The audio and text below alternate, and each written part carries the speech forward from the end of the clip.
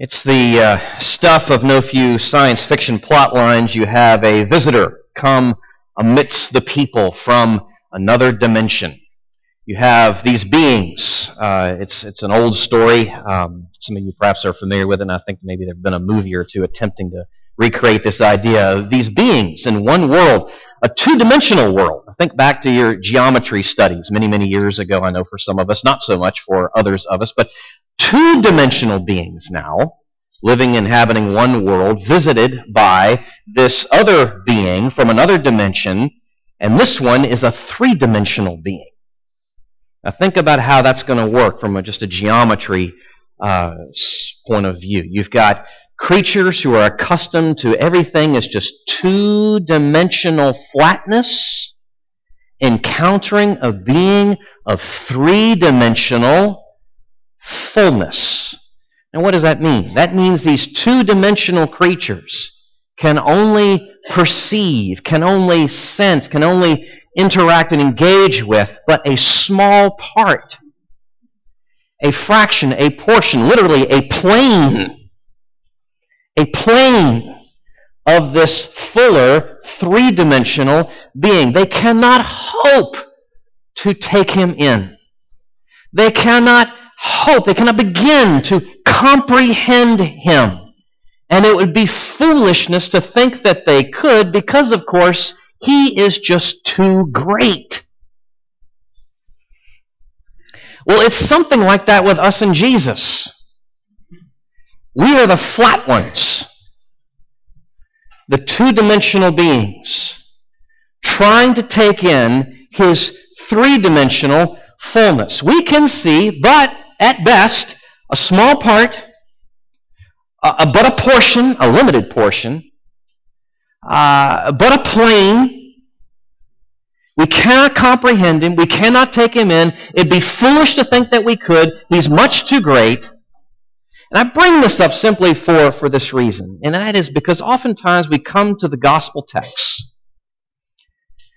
with very flat, two-dimensional assumptions of who Jesus is. And passages like the one we're about to read just blow that up. They just really blow up our two-dimensional, flat understandings of who Jesus is.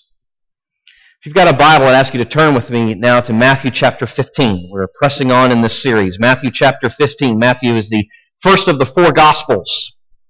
Matthew, Mark, Luke, John. It's the first book of the New Testament. Chapter 15. We were in just a short passage there last week. We are in 15, actually a longer passage, Last week was shorter, 2 weeks ago. Matthew 15, 21 to 28 is where we are. Jesus in this encounter with a woman who is described as being a Canaanite woman. And we'll unpack that here in just a few minutes. But let's read the passage first. Hear now the word of God. Matthew 15, starting at verse 21 on through verse 28. And Jesus went away from there and withdrew to the district of Tyre and Sidon. And behold, a Canaanite woman from that region came out and was crying, "Have mercy on me, O Lord, Son of David. My daughter is severely oppressed by a demon." But he did not answer her a word. And his disciples came and begged him, saying, "Send her away, for she's crying out after us." He answered, "I was sent only to the lost sheep of the house of Israel." But she came and knelt before him, saying, "Lord, help me." And he answered, "It is not right to take the children's bread and throw it to the dogs." She said, "Yes, Lord, yet even the dogs eat the crumbs that fall from their master's table."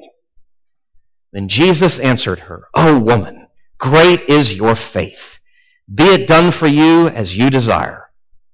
And her daughter was healed instantly. Did that blow up your assumptions? It should. We need to pray. Let's do that. Father, thank you for your word. Thank you for this time. Thank you for these few minutes that we have here together this morning. We certainly, I was going to say perhaps, certainly come with our two-dimensional assumptions and preconceptions about who you are, Father, Son, and Holy Spirit. And in this case, how the Son, Jesus Christ, Messiah, engages with us. We come with some very truncated, flat, deflated, narrow, small, very immature understanding of who you are, and that all of that, and we need to be grown. We need to be stretched. We need to have our eyes broadened, that we would see the magnificence, indeed, the full orb, three-dimensional reality of who our Savior is. We pray that you'd help us. Don't give us too much all at once. We can't take it. But give us what we need here this morning. We pray in your name. Amen. You learn a lot about someone by how they respond to a need. You learn a lot about someone by simply how they respond to a need. Let me tell you a story, true story. Years ago, Sarah and I were settling in St. Louis, preparing for our years of seminary. We were facing our own personal housing crisis, meaning we needed another place to live. And I won't go into all the details there. It's a long, crazy story. But we were, within a short order, going to be out on the street if we didn't find another place to set up shop. So that's welcome to seminary and life in St. Louis. And so around this time, there is a reception just before the start of the first full semester. There is this reception for all the new students and the spouses and the faculty. And there I am, and I have the opportunity to finally meet this gentleman that I've heard so much about. His name is Jerem Bars. Now, that name may not be familiar to many of you. It ought to be. I will just say that. Even at that point, I knew that Jerem had worked and studied with, for no few years, with the late, great Francis Schaeffer at L'Abri. And Jerem, even at that time, to say nothing of now, was known, and rightly so and widely so, as a fellow with a great, keen insight into a whole host of different issues. So, my point being, here's little old me. Still. Then, little old me, at this reception, talking with Jerem Bars. And this is one of the first things he said to me. I've heard about your dilemma. How can I help? You learn a lot about a person and how they respond to a need. You see that especially here in our text, this encounter between Jesus and this Canaanite woman. Now, we're not sure. We're not sure of what exactly all she knew of him and how it was, certainly, that she had come to know what she knew of him. We know, of course, she knows enough to come to him, right? She's caught word somehow, first century social media, she's caught word somehow that he's in the region, and so she goes to him. She knows enough to do that. She knows enough to call him Lord, but we need to be careful there, because that could just be, in that context, I know we wouldn't use that title that way today, but in that context, that could possibly just be meant as a term of respect. But then she also refers to him as the Son of David. And at the very least, she has some understanding of this Jewish deliverer that is to come from the line of David, a long-awaited kingly figure who's going to arrive on the scene with a royal scepter, and at the same time, as the prophet said, healing in his hands. We don't know how she knows what she knows, but she knows at least that much, and she's there, and she's counting on that. Him being who he is. Jesus as the Son of David. She's counting on that. And my friends, we need to do the same thing. We need to understand who he is as the Son of David and look to him, count on him in exactly the same way. And we see that here in this passage. We see that coming out in at least these three ways. We need to look to him for these three things. First, for his mercy. Secondly, for faith. And thirdly, for love. I'm going to unpack that as we go. But first, we need to be looking to him as the Son of David, recognizing that he is our one true hope. as the Son of David. He is our one true hope. And therein we have to be looking to Him for mercy, for faith, and for love. All right, let's look at these in turn. First, looking to Him. What does this mean? What does it mean to look to Him for mercy? We see this in what He does in response to her need in the course of this exchange between them. What is her need? That's worth unpacking here just for a moment. Well, she is faced with a demon. Meaning that she is faced with a being, a very real being that represents a whole host of beings, the reality of evil in the spiritual realm. And please understand, this is not just some mythological, these people, if they only understood modern medicine. No.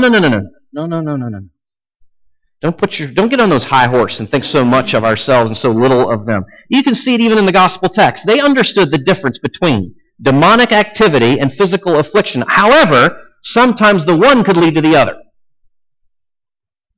But they're two different things. So that's what she's faced with. And by the way, this is very personal. Because this is not a neighbor, a stranger. This is her daughter. This is her daughter who's being oppressed by this demon. And so she comes with this need. And then therein, naturally, as only a mother could, we hear her cry.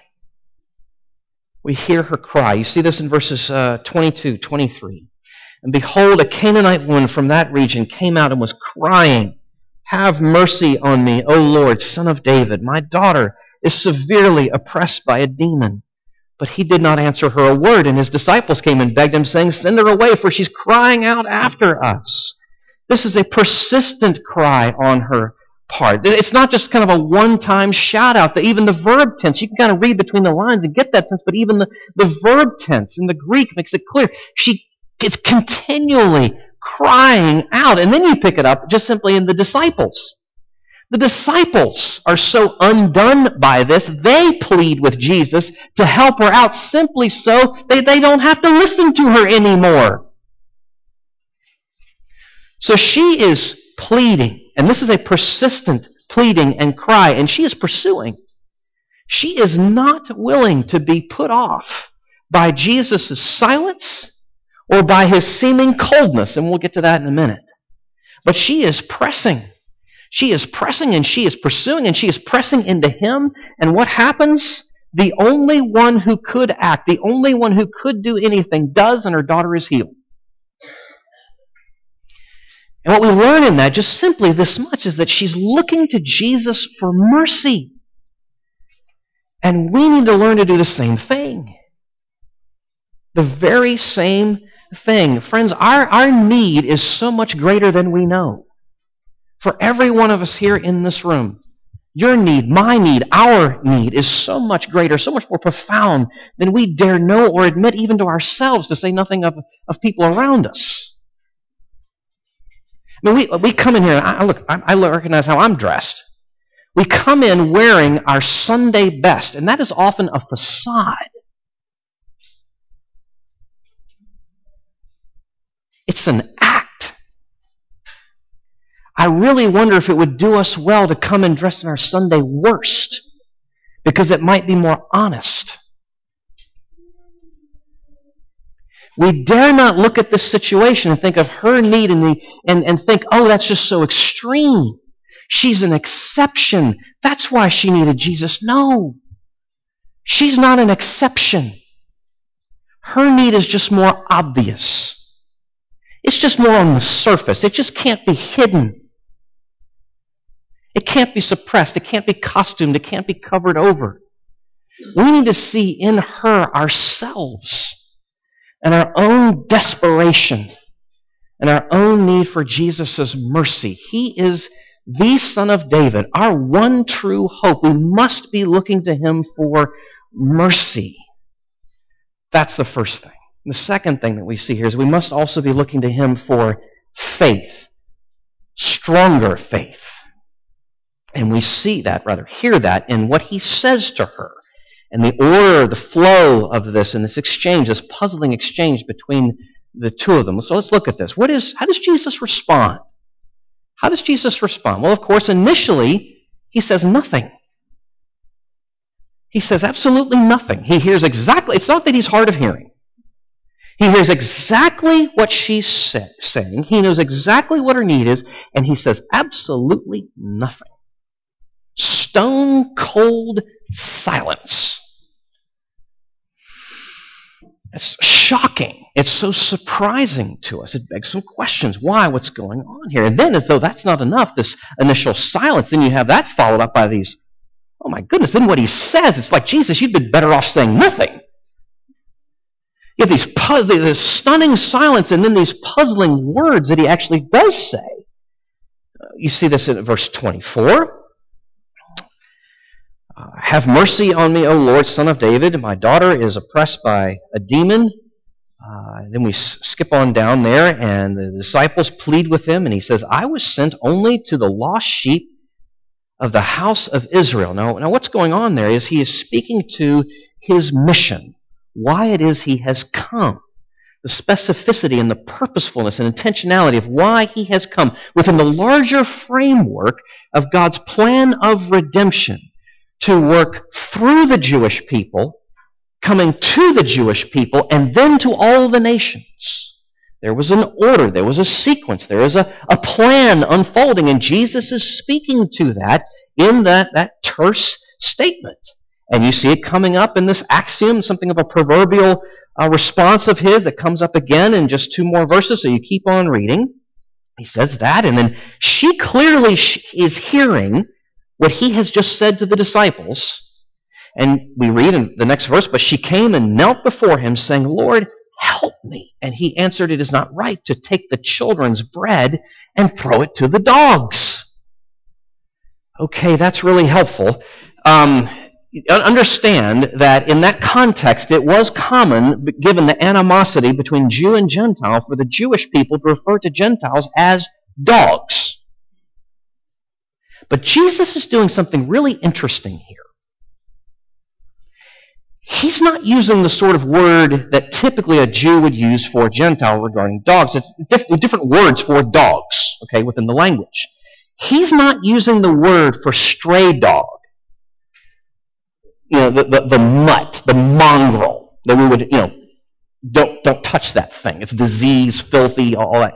He's using the word not for stray dog, but for puppy, for house pet. So it's really interesting what he's doing here. It's like he's closing the door, but leaving it cracked at the same time. Now, why? You got to know he's not doing this to be cruel, but it's actually a deeper kindness that he has in mind. What's going on here? It's to at least these 3 things: to test her faith. To test her faith, to put these obstacles right in her path, and to cause some resistance, to test her faith and to strengthen her faith, to draw her out, to force her, to put her into a position where she has to keep pressing into him. He's not making it easy, you see. He's doing this to test her faith, to strengthen her faith, and then one last thing, to praise her faith. He's doing this, and then at the end result is he's praising this faith that's being tested and strengthened all the while. Look at verses 27 and 28. What's going on here? She says in response to this, like almost this debate or a match. It's almost like she wins, where he, in essence, lets her win. She said, yes, Lord, yet even the dogs eat the crumbs that fall from their master's table. Then Jesus answered her, oh, woman. And by the way, that's not like a slam. The sense of that is, oh, dear lady. That's the sense of it. Oh, woman, great is your faith. Be it done for you as you desire. And her daughter was healed instantly. Publicly, this is not privately. Publicly, Jesus is praising, exalting this woman's faith. Having been tested and strengthened, it is now publicly praised. Jesus is intent on building stronger faith in the heart of this dear woman. And we need to chase after him, to pursue him, to do the same thing in us. To build stronger faith in us. Think of it this way. Oftentimes in marriage, people give up way too soon. They give up way too soon. You need to stick it out. Push through those first few years that bring inevitable trials and difficulties and arguments. All that is normal.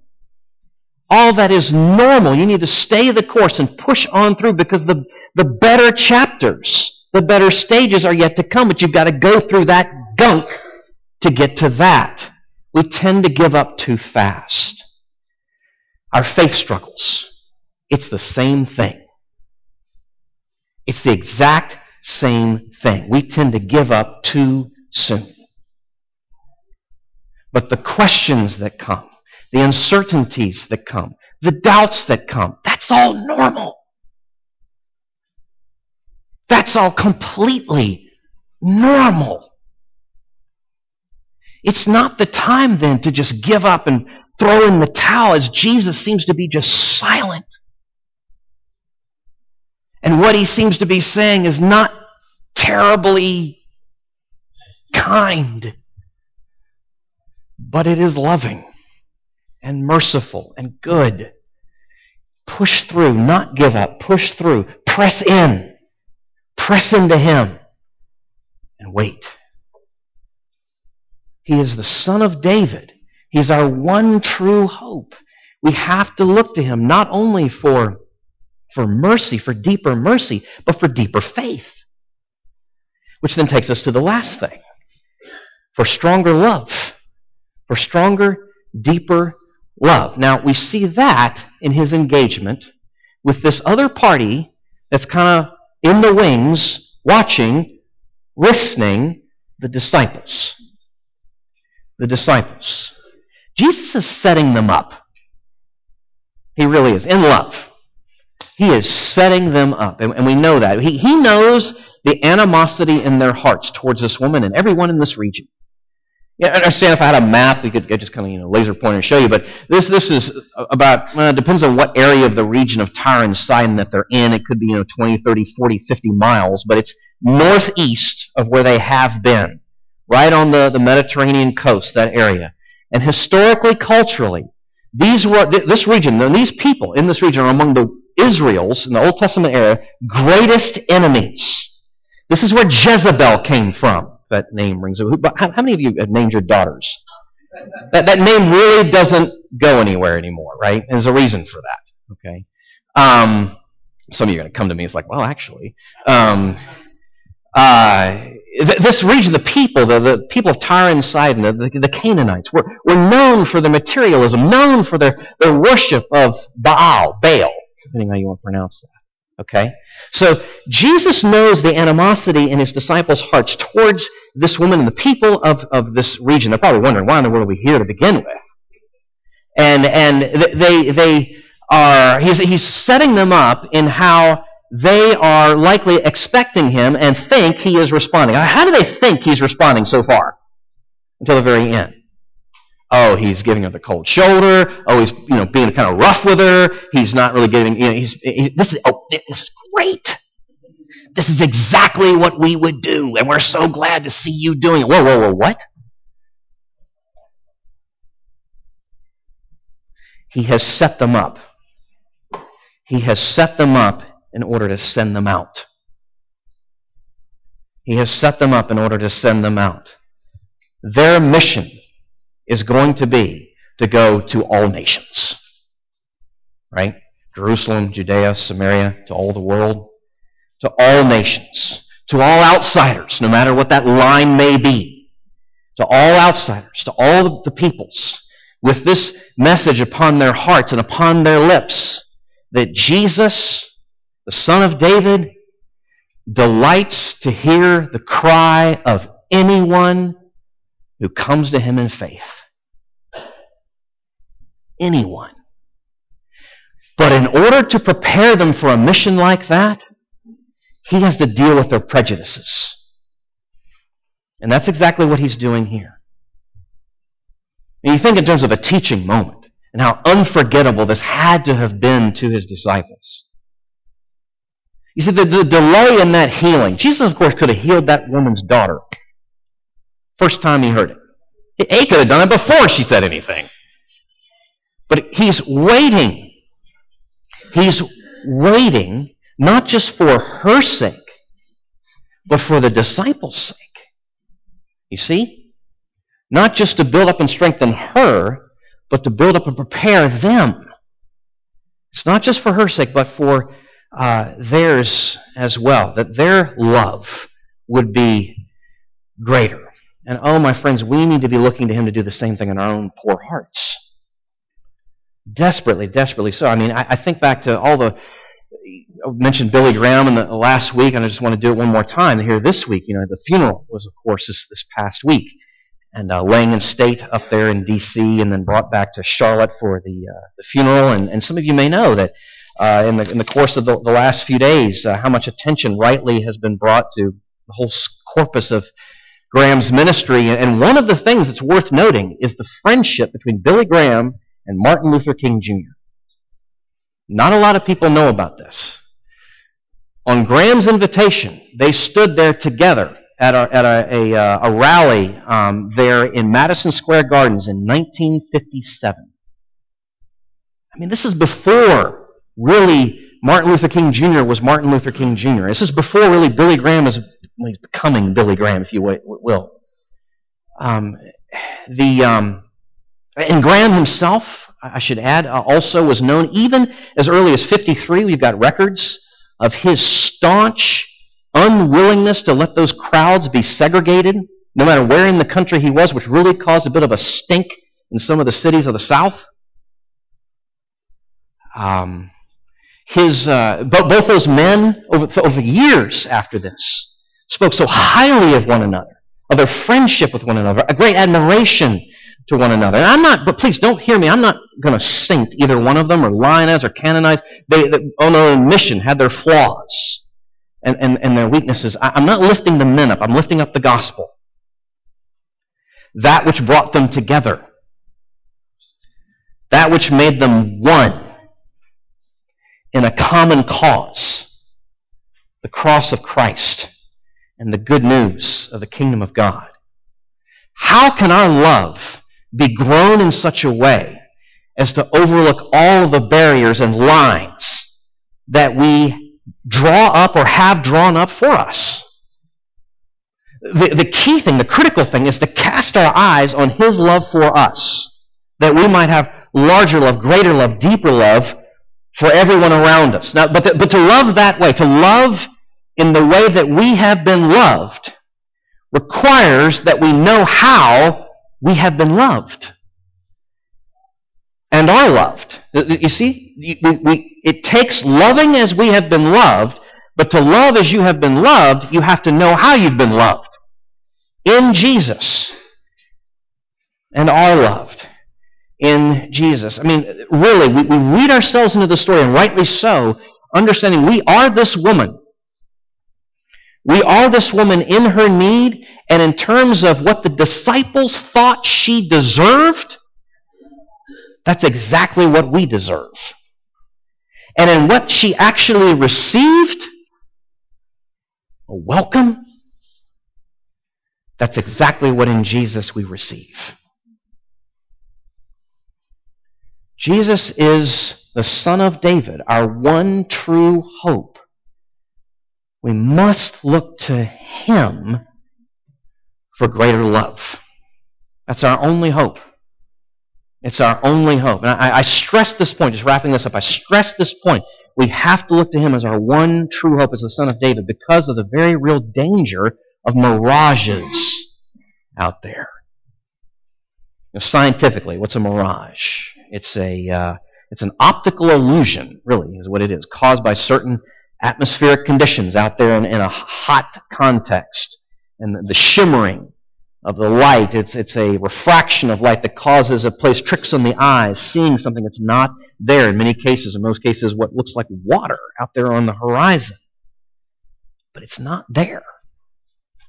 It's not there. That's okay. So that's a scientific explanation, background. It's a great plot device, right? I mean, how many times have you heard it or seen it on a TV show or on a film? You've got this group of people. Maybe it's just one lone traveler making their way across this dry, arid, barren area.